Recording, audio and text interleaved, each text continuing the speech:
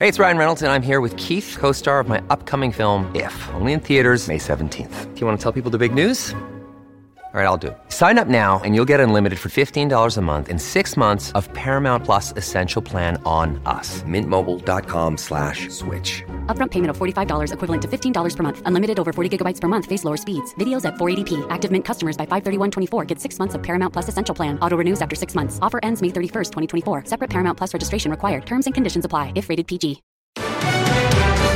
Back to school delayed. I have directed the Ministry of Education through an order to take a phased restart for our K-12 schools. The rapid rise of Omicron puts classes on hold for another week. COVID hits healthcare workers. Can we safely run our hospitals and our healthcare system knowing that there will be people on leave?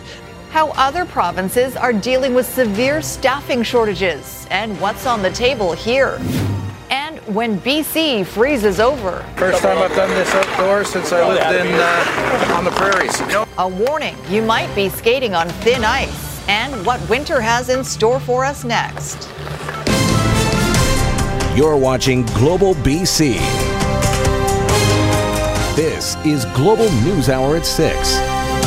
Good evening and thanks for joining us. Once again, BC parents will be forced to scramble for childcare thanks to the pandemic. The province announcing late this afternoon that the return to school after the holidays will be delayed by a week. Richard Zussman is live in Victoria with that and some other changes ahead. Richard. And no doubt, Sophie, will be challenging for parents and guardians next week with school out for most students. Some of those students, though, probably excited that they will get an extra week of Christmas holiday. No matter how you feel about this, one thing is for sure. Omicron is heading for the doors of schools like this one, and the province is just trying to batten down the hatches before that happens. Back to school, pushed back. We understand that this will be disruptive for many families. Staff and teachers will be expected in school starting next week, but only K-12 students that have special needs or are children of essential workers are to be in class. Everyone else will be back a week later on January 10th. We're not closing schools. We're not going to online learning. What we're doing is having a phased approach to full back to school. When school returns, there will be staggered starts, breaks, and end of the day to minimize interactions in the hallways. Staff meetings, assemblies, and big indoor school events are to be virtual, and extracurricular sport tournaments are postponed. We need to act proactively now to ensure we can try to minimize the disruption and minimize absenteeism down the road. We want to have a successful return of students to school. And there will be more school measures coming before January 10th. School administrators will use this phased approach to address things like making sure we can continue to safely have classes, to address absenteeism and program continuity. The BC Teachers Federation has been calling on the start of school to be pushed back. They are pleased this is happening, but are worried so many staff and teachers will get sick. A 1-week delay won't prevent schools from closing down the road. We are really concerned about the functional closures that could occur, especially given the vaccination rates amongst the 5 to 11-year-olds. The province also announcing teachers will not be fast-tracked for booster shots. Because they were fast-tracked for first and second vaccine doses, some are past 7 months without a booster. Teachers are very concerned. It makes sense to fast-track teachers for boosters because it will mean schools can stay open.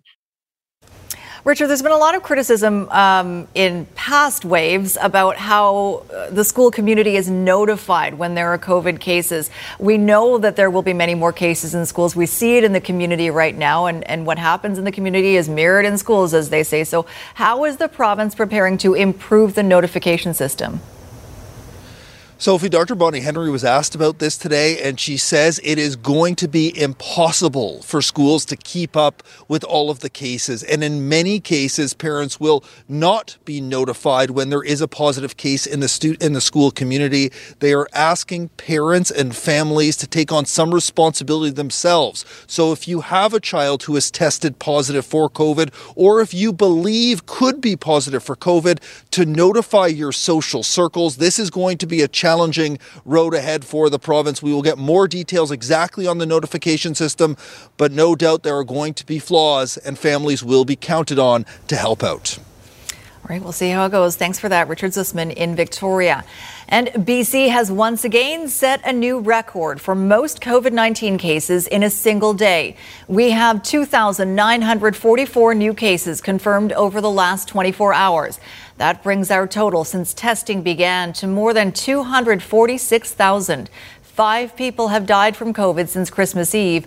193 people are in hospital, with 66 of those patients in ICU.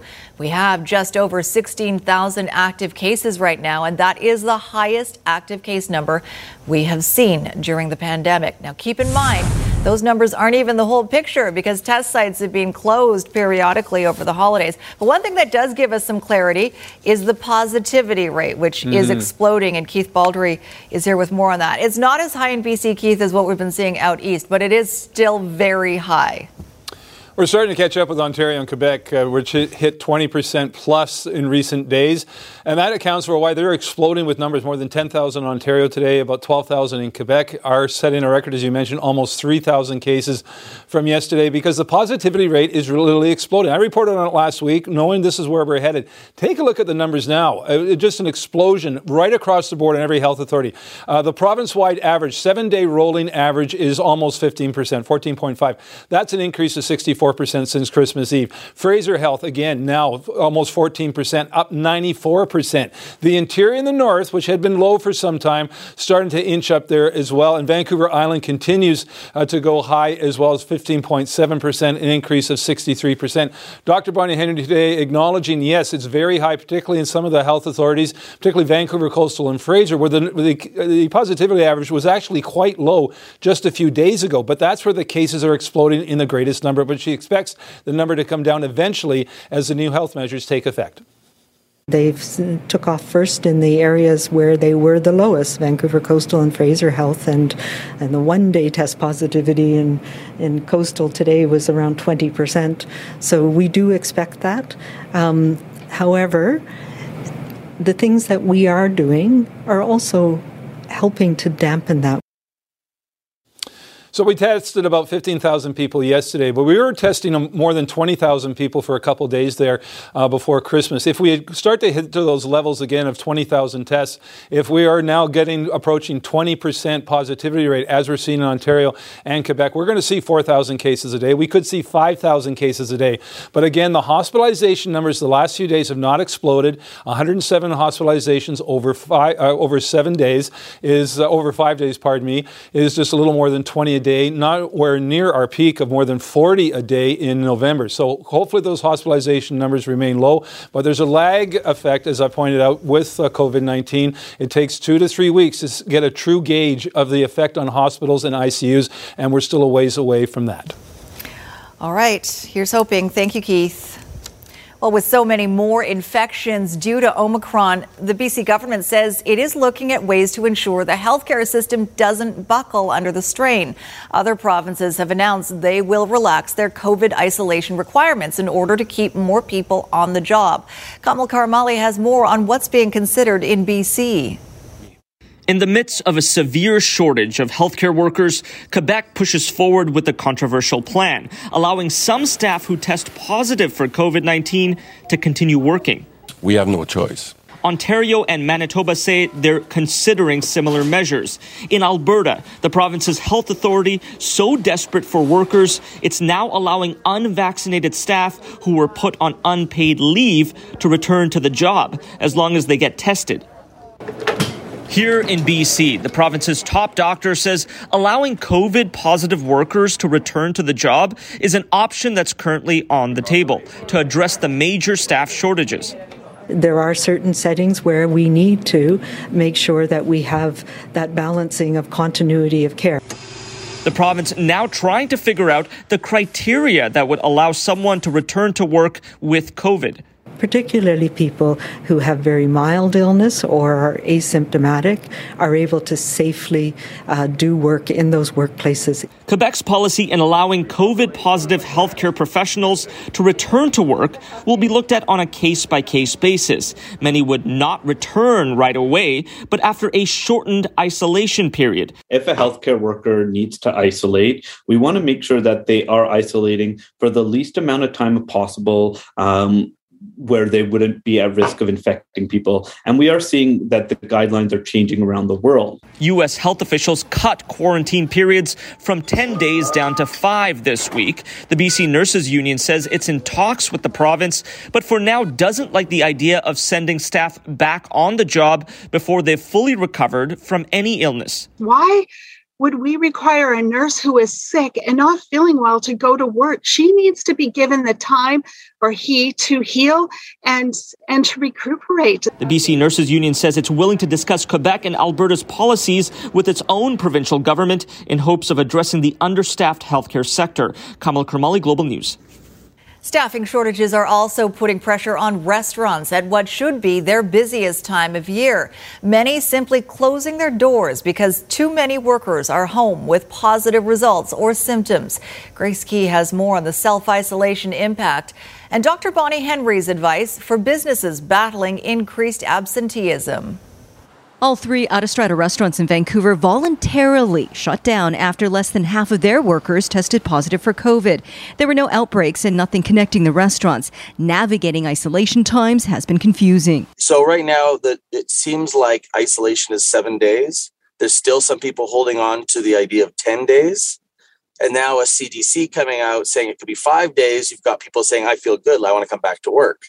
So there's a little bit of confusion. Out of an abundance of caution, Nook in North Vancouver voluntarily shut down for a week after 2 workers tested positive. The owner has been offering rapid antigen tests to staff. There's no one extra to work. If you can't make your shift, we just go with less people. Luckily, people are a little more reticent about going out for dinner, so it isn't as busy as it has been.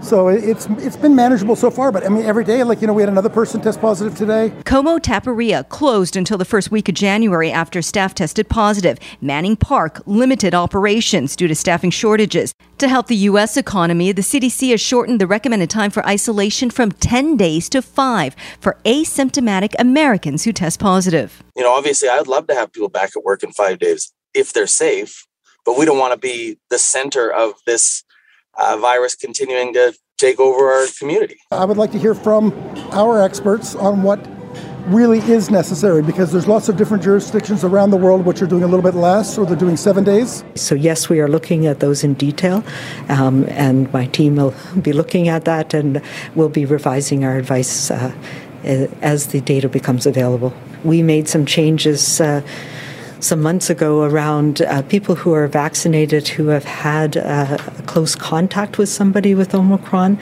do not need to quarantine or isolate for that potential incubation period. You can continue to go to work. Autostrada hopes to be back up and running for New Year's Eve celebrations. Grace Key, Global News.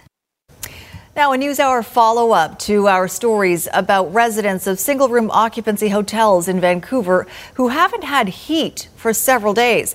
As Rumina Daya reports, there has been some progress, but the fundamental problem remains. The temperature inside one of the rooms at the Regal SRO, 0 degrees, says an advocate for one of the tenants. Many residents still without heat since Christmas Day. Me, some room like in the back, we got heat, but just a little bit. It's like almost like outside. Residents say they're paying $700 a month for what? The money automatically deducted from disability checks every month. The Regal is owned by Parkash Sahota, according to a property search. The city of Vancouver expropriated 2 other hotels owned by the Sahota family because of ongoing complaints of inhumane conditions. the lawyer who has represented the Sahota family on vacation until January 4th. On Tuesday, the city's chief building officer told us the city doesn't have a lot of authority in this case because the owner is working diligently to keep the system working. The city's the only person that has the power to do something, so you need to do something. The authorities that the city has are dictated by the bylaws that are in place, right? We're doing everything we can. Change the bylaws then. This just keeps going on over and over and over again. That's always on the table. I mean, that's certainly a possibility. Somebody think this through. Help people who have paid their rent. Be warm, be safe. The city can step up. The Regal, not the only low-income housing building with heat problems, according to rent-paying residents. So now what? We spoke to the electrical contractor for the Regal, who tells us he's been working his butt off since Christmas Day to get the heat back on. The building is 120 years old. It's not easy. John told us he's hoping to have a power upgrade done by the end of Friday so that baseboard heaters can be installed. Romina Dea, Global News. And late this afternoon, the city of Vancouver told us both boilers in the Regal are now working, but there are still some issues with the radiators in a handful of units, and those units will be getting electric heaters. Well, there has been a dramatic spike in emergency calls during this cold snap. And while Metro Vancouver is getting a slight reprieve from the frigid temperatures, it's not out of the danger zone just yet. Another snowfall warning is now in place. Imad Agahi joins us with the latest on this shift, which has led to a warning from officials about ice. Imad. Yeah, a warning and a dilemma for staff at cities and the park board, who spent most of the day trying to keep people off lakes and ponds throughout Metro Vancouver that looked frozen, and inviting for a pond hockey game or a walk or a skate on ice that was never deemed safe enough to be on. It's very tempting, and that's why we walk around and let people know that it's not safe to go on it. The danger tape, signage, and reinforcement are all necessary at Vancouver's Trout Lake to stop people from putting themselves in harm's way, which in this case also happens to be on thin ice. I think if they are not there, people will be out there. It looks frozen, but it's only on the top. Underneath it's all water, and it's very cold, and it's just, it's not a pleasant thing if you drop through. Of course, it's cold. It has been unseasonably below zero for 5 days now, and the escape to warmer times does not appear to be immediate, because the Environment Canada warning for Metro Vancouver has been replaced from Arctic outflow now to snowfall. We're expecting snow, widespread amounts of 5 to 10 centimeters. Dry and cold is definitely better than wet and cold. The recent weather has been hard on the unhoused. That is clear. But it has also caused emergency situations. According to BCEHS, between Christmas Day and December 28th, BC paramedics across all health authorities responded to 50 calls of hypothermia and frostbite. In the same 4-day period last year, there were only 9 of those calls. This is something we haven't seen that often here in December over the last several years. It's really going back to 2008, last time we saw this kind of cold Arctic blast in December. First time I've done this outdoors since I lived on the prairies. On Wednesday, plenty of people laced up, skating past the signs of warning at Vanier Park in Vancouver and Como Lake in Coquitlam. I'll take my own risk here. This pond is not very deep, and there are lots of people around to help out. But this was not an option at Lost Lagoon and Trout Lake, which clearly proved to be more threatening and most watched. The park board had also been asking people to resist the urge to lace up on its ponds and lakes in Vancouver, and pointing to that thin ice. You saw the lifeguards here earlier. They packed up and went home in the late afternoon. Then about a few dozen people did go out on the ice and seemed to be having a good time. And then park board rangers came back and asked them to leave the ice, and they slowly did as it got darker. All right, let's hope everyone stays safe. Imad Agahi reporting at Trout Lake. Thanks, Imad. Now, for more on what we can expect out of this snowfall warning, let's bring in our meteorologist, Yvonne Schell. For some areas, Yvonne, this will be a pretty big weather event. Yeah, and it is going to be heavy at times, widespread right across the south coast. We're seeing a few flurries popping up along the western edge of the island, but the main snow event is going to fall overnight and leading in towards the morning hours. Most areas will see that range between 5, potentially up to 10 centimeters. It's higher elevations and extending in towards the Fraser Valley that we could see upwards of 15 centimeters of snow. So the snowfall warning across Metro Vancouver, also including Victoria, eastern areas of the island, and extending in towards the Sunshine Coast. We still have that cold Arctic outflow warning for western areas into the Fraser Valley, extending in towards Hope. We also have snow and heavy at times for the northern half of the province, inland across the central interior, and if you're traveling along the mountain passes. More on the amounts and the timeline coming up very shortly. Sophie. All right, thanks for that, Yvonne. A holiday tradition in many Canadian households is being called off. The World Junior Hockey Championship only started a few days ago, but today officials canceled the whole thing. The growing outbreaks that put everything on ice and how they might be able to salvage the tournament. Next on the NewsHour. Fallout from BC's deep freeze, how frozen pipes are causing all sorts of problems. Later on the NewsHour. Right now, though, a major loss to the pandemic in the sports world. The International Ice Hockey Federation has officially canceled the remainder of the 2022 World Junior Hockey Championship being played in Alberta because of rising cases of COVID. Let's bring in Squire Barnes now, who's been tracking the situation. It only started a few days ago, Squire. Yes, but you could sort of see this coming because they didn't have as many preliminary games because of the Omicron outbreak. Now, there weren't a lot of players who got it, but the rules were that if one of your players tested positive, the team had to go into a quarantine for 24 hours, and if a game fell within that time, you had to forfeit that game. The Americans forfeited a game already. It came out this morning before the cancellation announcement that the Czechs and the Russians had to forfeit games. So it was getting to the point for the International Ice Hockey Federation that, you know what, if we have to keep forfeiting games and if this is just going to keep getting worse, we might as well call it right now. Today, we had to cancel 3 games on 4. And we saw that it will not going to be better, but worse. And that's why I talk about the team. I should talk about the referee too. We saw that that was impossible to continue this competition in a fair way. Now that was Luc Tardif, who was the head of the IIHF. He's from Quebec. He just got the job a few months ago. We should say, though, that another thing that he said and that the organizers have said is they're going to look for a way to possibly run this tournament in the summertime, the way they did with the Women's World Hockey Championships, the last one. Run it in the summer if it can be done. No promises yet, but they would like to play this tournament and all the other ones that the IIHF has had to cancel because of COVID. And who doesn't love summer hockey? We've learned to love it. Exactly. We've learned. I should mention very quickly, Brock Besser tested positive today for COVID, so he's not going to play tonight for the Canucks, obviously, against Anaheim. All right. We'll talk to you a little bit later in sports. Thanks, Squire. Okay. A dramatic scene wakes the neighborhood in Victoria. I heard over the loudspeaker the police calling the suspect out to come out with his hands up. A traffic stop that turned into a wild ride for a Vic PD officer and how the whole thing ended. Plus, how the frigid temperatures pose new challenges for rescue crews. Next. Crews on scene to a spun-out vehicle here in Port Coquitlam, eastbound on the Maryhill Bypass, just past the Coquitlam River Bridge. Today's Lotto 649 jackpot is an estimated $21 million plus an additional guaranteed $1 million prize. I'm Trish Jewison in Global One, high above a crash in Port Coquitlam.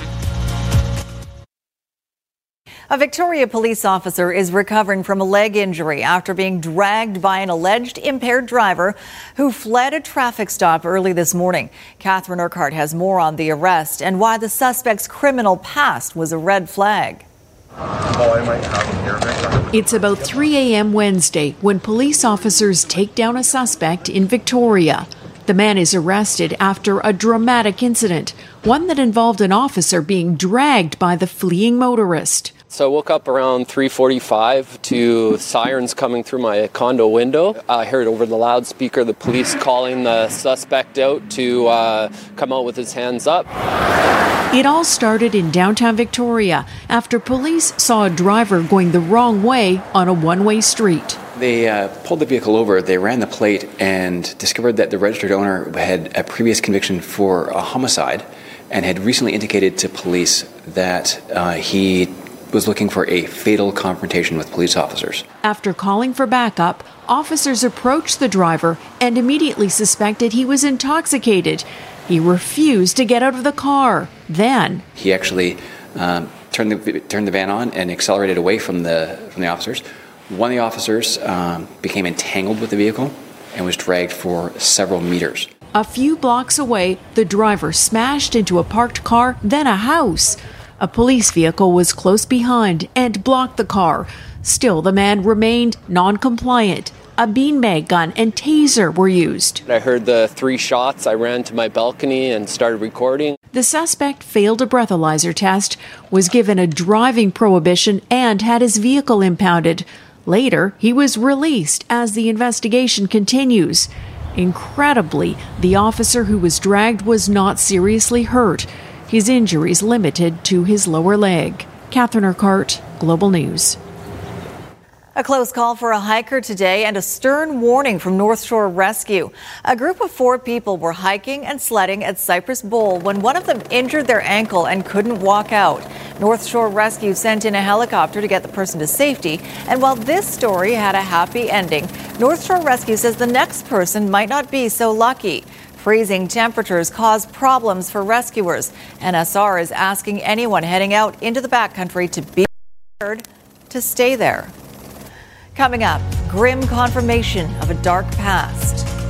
Think about that, a 3, 4, 5, 6-year-old. Think about that, what they did to our people. A look back at a year when Canada was confronted with its shameful history. Also ahead, what World Health officials say must happen to move us past the COVID-19 pandemic.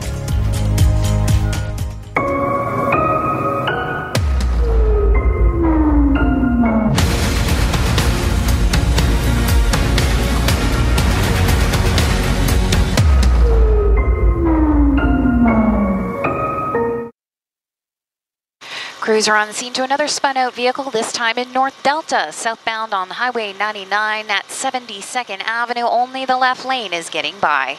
Today's Lotto 649 jackpot is an estimated $21 million, plus an additional guaranteed $1 million prize. I'm Trish Jewison in Global One, high above a crash in Delta. In May, the revealing of unmarked graves at the Tk'emlúps te Secwépemc First Nation shocked non-Indigenous people across the country. It also touched off a series of events that may see us move closer to truth and reconciliation. Neetu Garcha explains, and a warning, some viewers may find this content distressing. On this day, validation of the truths elders like Evelyn Camille had been telling for decades. 215 unmarked graves near the former Kamloops Indian Residential School. I was a small child. I was innocent and defenseless. Sometimes I cried. I try to hide my anger. The anger and anguish would quickly reverberate across the country. In Ottawa, a moment of silence in the House of Commons. Amid a global outpouring of support, hundreds more graves would be found near former residential schools in BC and Saskatchewan. Think about that, a 3, 4, 5, 6-year-old. Think about that, what they did to our people, our ancestors. Calls grew to abolish a racist piece of legislation known as the Indian Act, improve the quality of life for Indigenous communities, and address the issues within the child welfare system. Who pays the price? It's the kids, the children. Our children pay the price. And many of those who survived reliving the horrors. I wanted to get out of there so bad, but I was raped and abused. On the first weekend of June, Pope Francis expressed his pain over the revealing of the children's remains, but did not offer an apology. In Victoria, July 1st events were postponed as a Cancel Canada Day movement grew across the country. as did cases of arson, denounced by survivors and Indigenous leaders after more than a dozen Christian places of worship were set on fire and vandalized. It is really sad. We had nothing to do. What happened with those poor kids? A national moment of reckoning many believed would become a top election issue.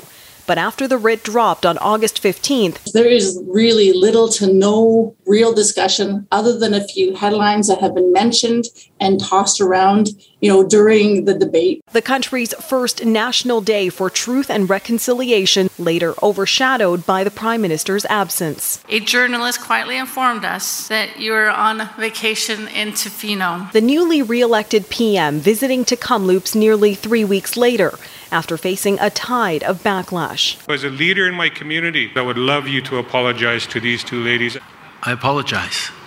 I should have been here with you. The Prime Minister's school attendance records claim at this event, all the records in possession of the federal government have already been turned over. Was quickly refuted by the National Centre for Truth and Reconciliation in Winnipeg. Such an untrue statement. Another way of the government dragging its feet. Several weeks later, in early December, Pope Francis agreeing to make a trip to Canada in the coming year. Now, as the Omicron variant forces the planned Indigenous delegation to the Vatican into 2022, hopes remain high that a new year will continue waking more people up to the trauma. Our community was one to look after each other.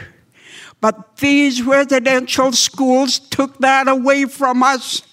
Our language, our way of life. And that it doesn't take more gruesome proof of our dark past to get there. Neetu Garcha, Global News. Now, we understand these stories may be distressing and triggering for our viewers. So if you or someone you know needs support, you can call that number on your screen, 1-866-925-4419. That crisis line operates 24 hours a day. In Health Matters tonight, the World Health Organization says the acute phase of the COVID-19 pandemic could end by July of 2022 if every country vaccinated at least 70% of its population.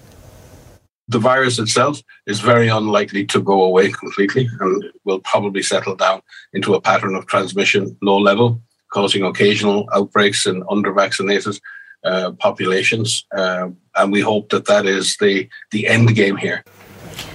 We are just 2 days shy of the 2-year anniversary of the discovery of the novel coronavirus.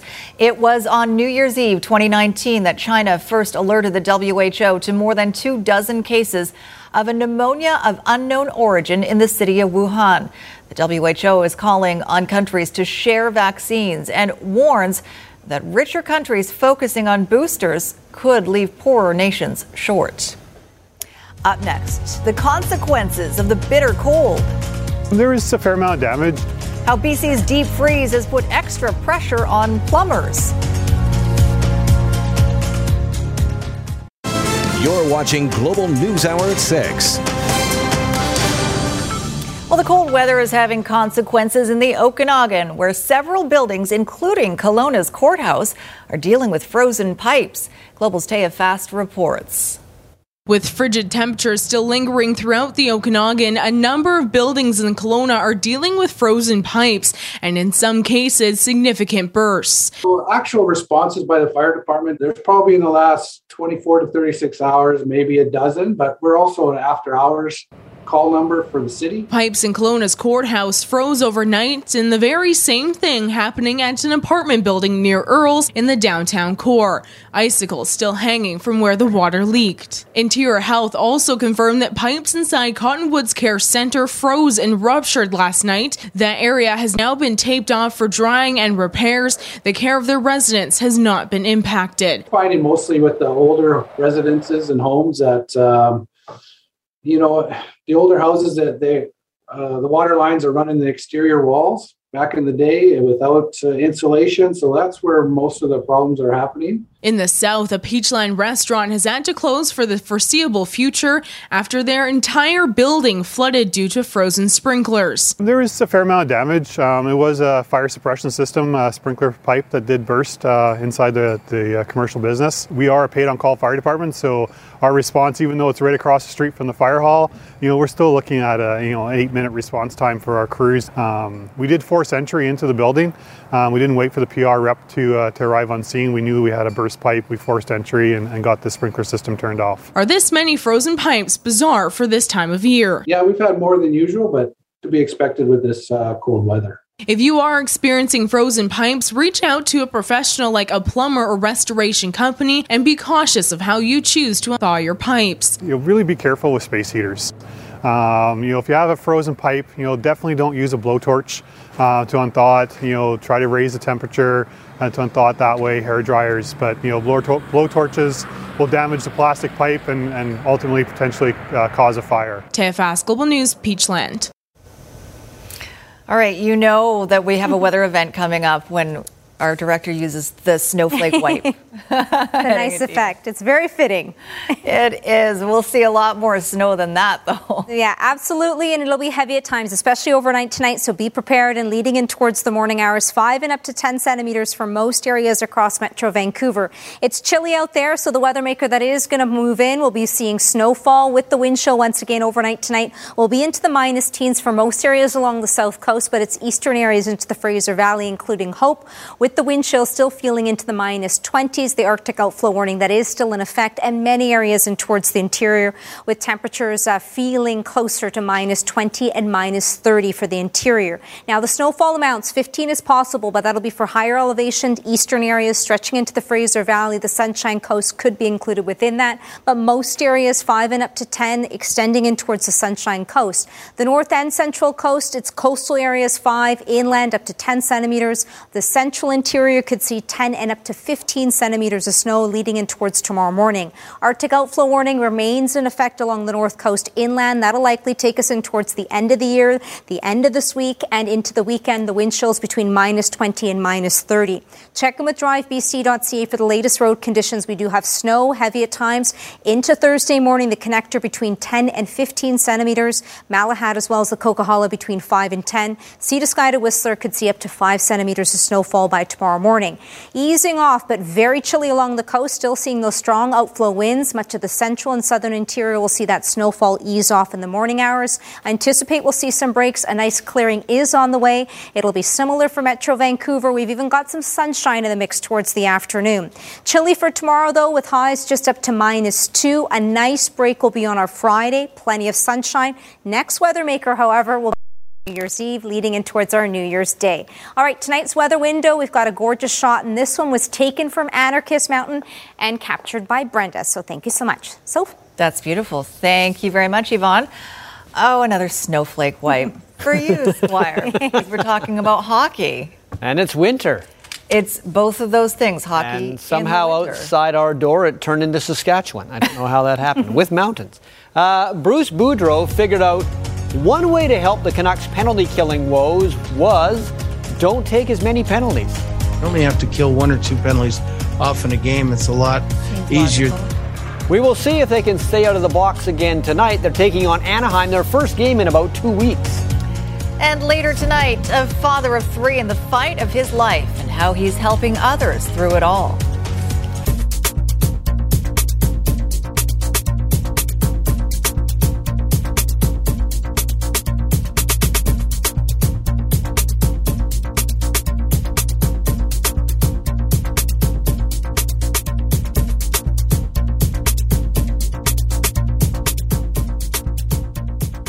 Didn't Bruce Boudreau just say yesterday we've got like 17 forwards who are healthy and whatever? Omicron happens fast. I don't know what I can tell you. Tell me about it. The Canucks' first wave of Omicron earlier this month didn't hit any of its star players, but now it has. Brock Besser found out today he is tested positive, and now he's in protocol. Of course, he can't play tonight's game at 7:30 against Anaheim. Phil DiGiuseppe also tested positive, as did a team official. Now, Boeser has traveled with the Canucks down to California, so hopefully it won't spread any further. And it's too bad because Boeser has been on a roll since Bruce Boudreau has arrived with 5 goals and 2 assists in 6 games. So one of the reasons that Travis Green and his assistant Nolan Baumgartner were fired was because of how bad special teams were this season, especially the penalty kill. 5-on-5, the Canucks actually weren't that bad. But penalties were costing them games because their strategy on how to stop opposition power plays was obviously all wrong. It's another thing that's improved underneath Bruce Boudreau so far. But Boudreau has also taught the Canucks to have some discipline. Don't take penalties. In their last 3 games, Vancouver has only given up 3 power plays. Well, it's one thing we've stressed. I mean, we've put it on the board every night that if you take 2 penalties or less, you're going to have success.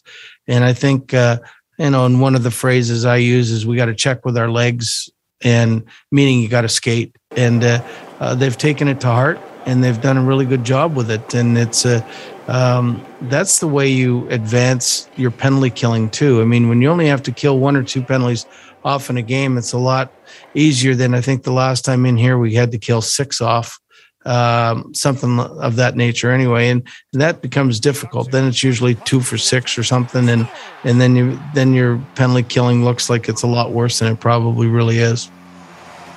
Well, in hindsight, the World Junior Hockey Tournament was skating on thin ice the moment it began, with NHL games being postponed, the NHL players not going to the Olympics because of COVID. It was a lot to expect this tournament to skate through unscathed until the end. Now we know it could not. It was canceled today after more games couldn't be played, but the head of the International Ice Hockey Federation says he's not giving up. If there is a chance, they might finish this tournament in the summer. Let us sometimes, maybe a month, because I don't want, and I think the organization committee don't want to give up, to think about how we can do this event 2022, maybe further if it's possible. So we're going to take the next month to think about it and maybe come with a good surprise. Yesterday, of course, Leylah Fernandez was named the Canadian Press Female Athlete of the Year. Today it was decathlete Damian Warner, the male Canadian Press Athlete of the Year. Of course, he won the decathlon at the Tokyo Olympics. First Canadian ever to do so, setting an Olympic points record in the process. Aaron Rodgers said there is no guarantee this will be his last season with Green Bay. He certainly is having fun this year. The Packers are very much Super Bowl contenders. Whether he comes back to the Pack, goes to a different team, or retires altogether remains to be seen. But whatever he chooses, he says he'll do it quickly. I don't want to, it won't be something where I'll drag it out for months and months, have conversations with my loved ones after the season, with Brian and Mark and Russ and coaching staff, and then make a decision at some point. I'm not going to hold the team back from anything. And once I commit, and if it's committing, to move forward here, it'll be a quick decision. Is he going to ask Joe Rogan? I'm not sure. He may call Joe Rogan as well. I'm not sure. Did you hear my eyes roll? I felt them. I didn't even have to hear them. I didn't even have to look. I felt the eye roll. Okay. Thanks, Squire. You're quite welcome. Up next, how a father of 3 is taking on cancer and sharing his journey with others.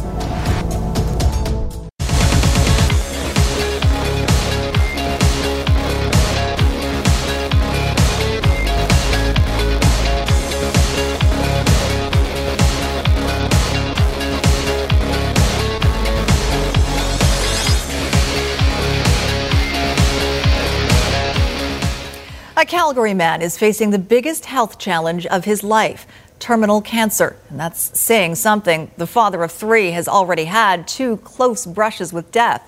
But as Tracy Nagai reports, despite his grave diagnosis, he's maintaining a positive outlook for himself and for others dealing with the disease. First connected by their love of music and Calgary's live music scene, years later, Matthew Bennett and Christine Williams' friendship has grown, watching Matthew face one of the greatest challenges of his life. Of course, you're devastated to hear that someone so young is, hit with something like that, that's just awful. Last winter, Matthew was diagnosed with stage 4 lung cancer. He says doctors also removed a tumor from his brain and found the cancer had spread to his hips and right rib. While Matthew underwent radiation and is currently taking a drug to treat his lung cancer, he's also decided to transform his life. Changed my entire diet, exercise regime, meditating, yoga, just bringing the body to a state of like balance and harmony. Every time I went and get an MRI, it was like drastically improved. And the last MRI showed that it's hanging on by like a little thread. It's shrunken 90%. While Matthew is optimistic, his journey has had several obstacles. When he was first diagnosed, he was told he may only have 5 years to live. He had to quit his job last winter and was forced to sell the family home over the summer. The father of 3 also had a setback in the fall. I went to stand up out of a nap, and my whole right side of my body just was completely offline, like 99% offline. I could feel it if I touched it, but it was like basically paralyzed, and my face, everything. This isn't the first time Matthew has had to fight for his life. In 2001, he was a passenger in a serious car crash in BC.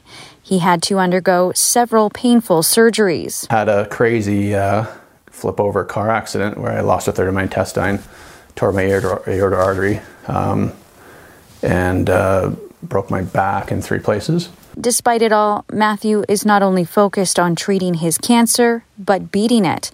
And he's working on videos to help others fight the disease. You either decide to live, like today, now, and for how long you want to live, or just get comfortable and start to die. I think that, Western medicine is wonderful, but there's another aspect to medicine that isn't as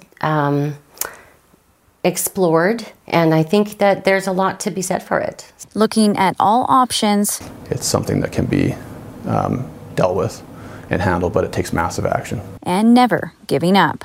Tracy Nagai, Global News. All right, 30 seconds, Yvonne, and we'll give it to you. We're all black and white, right? We're reverting back to black and white TV.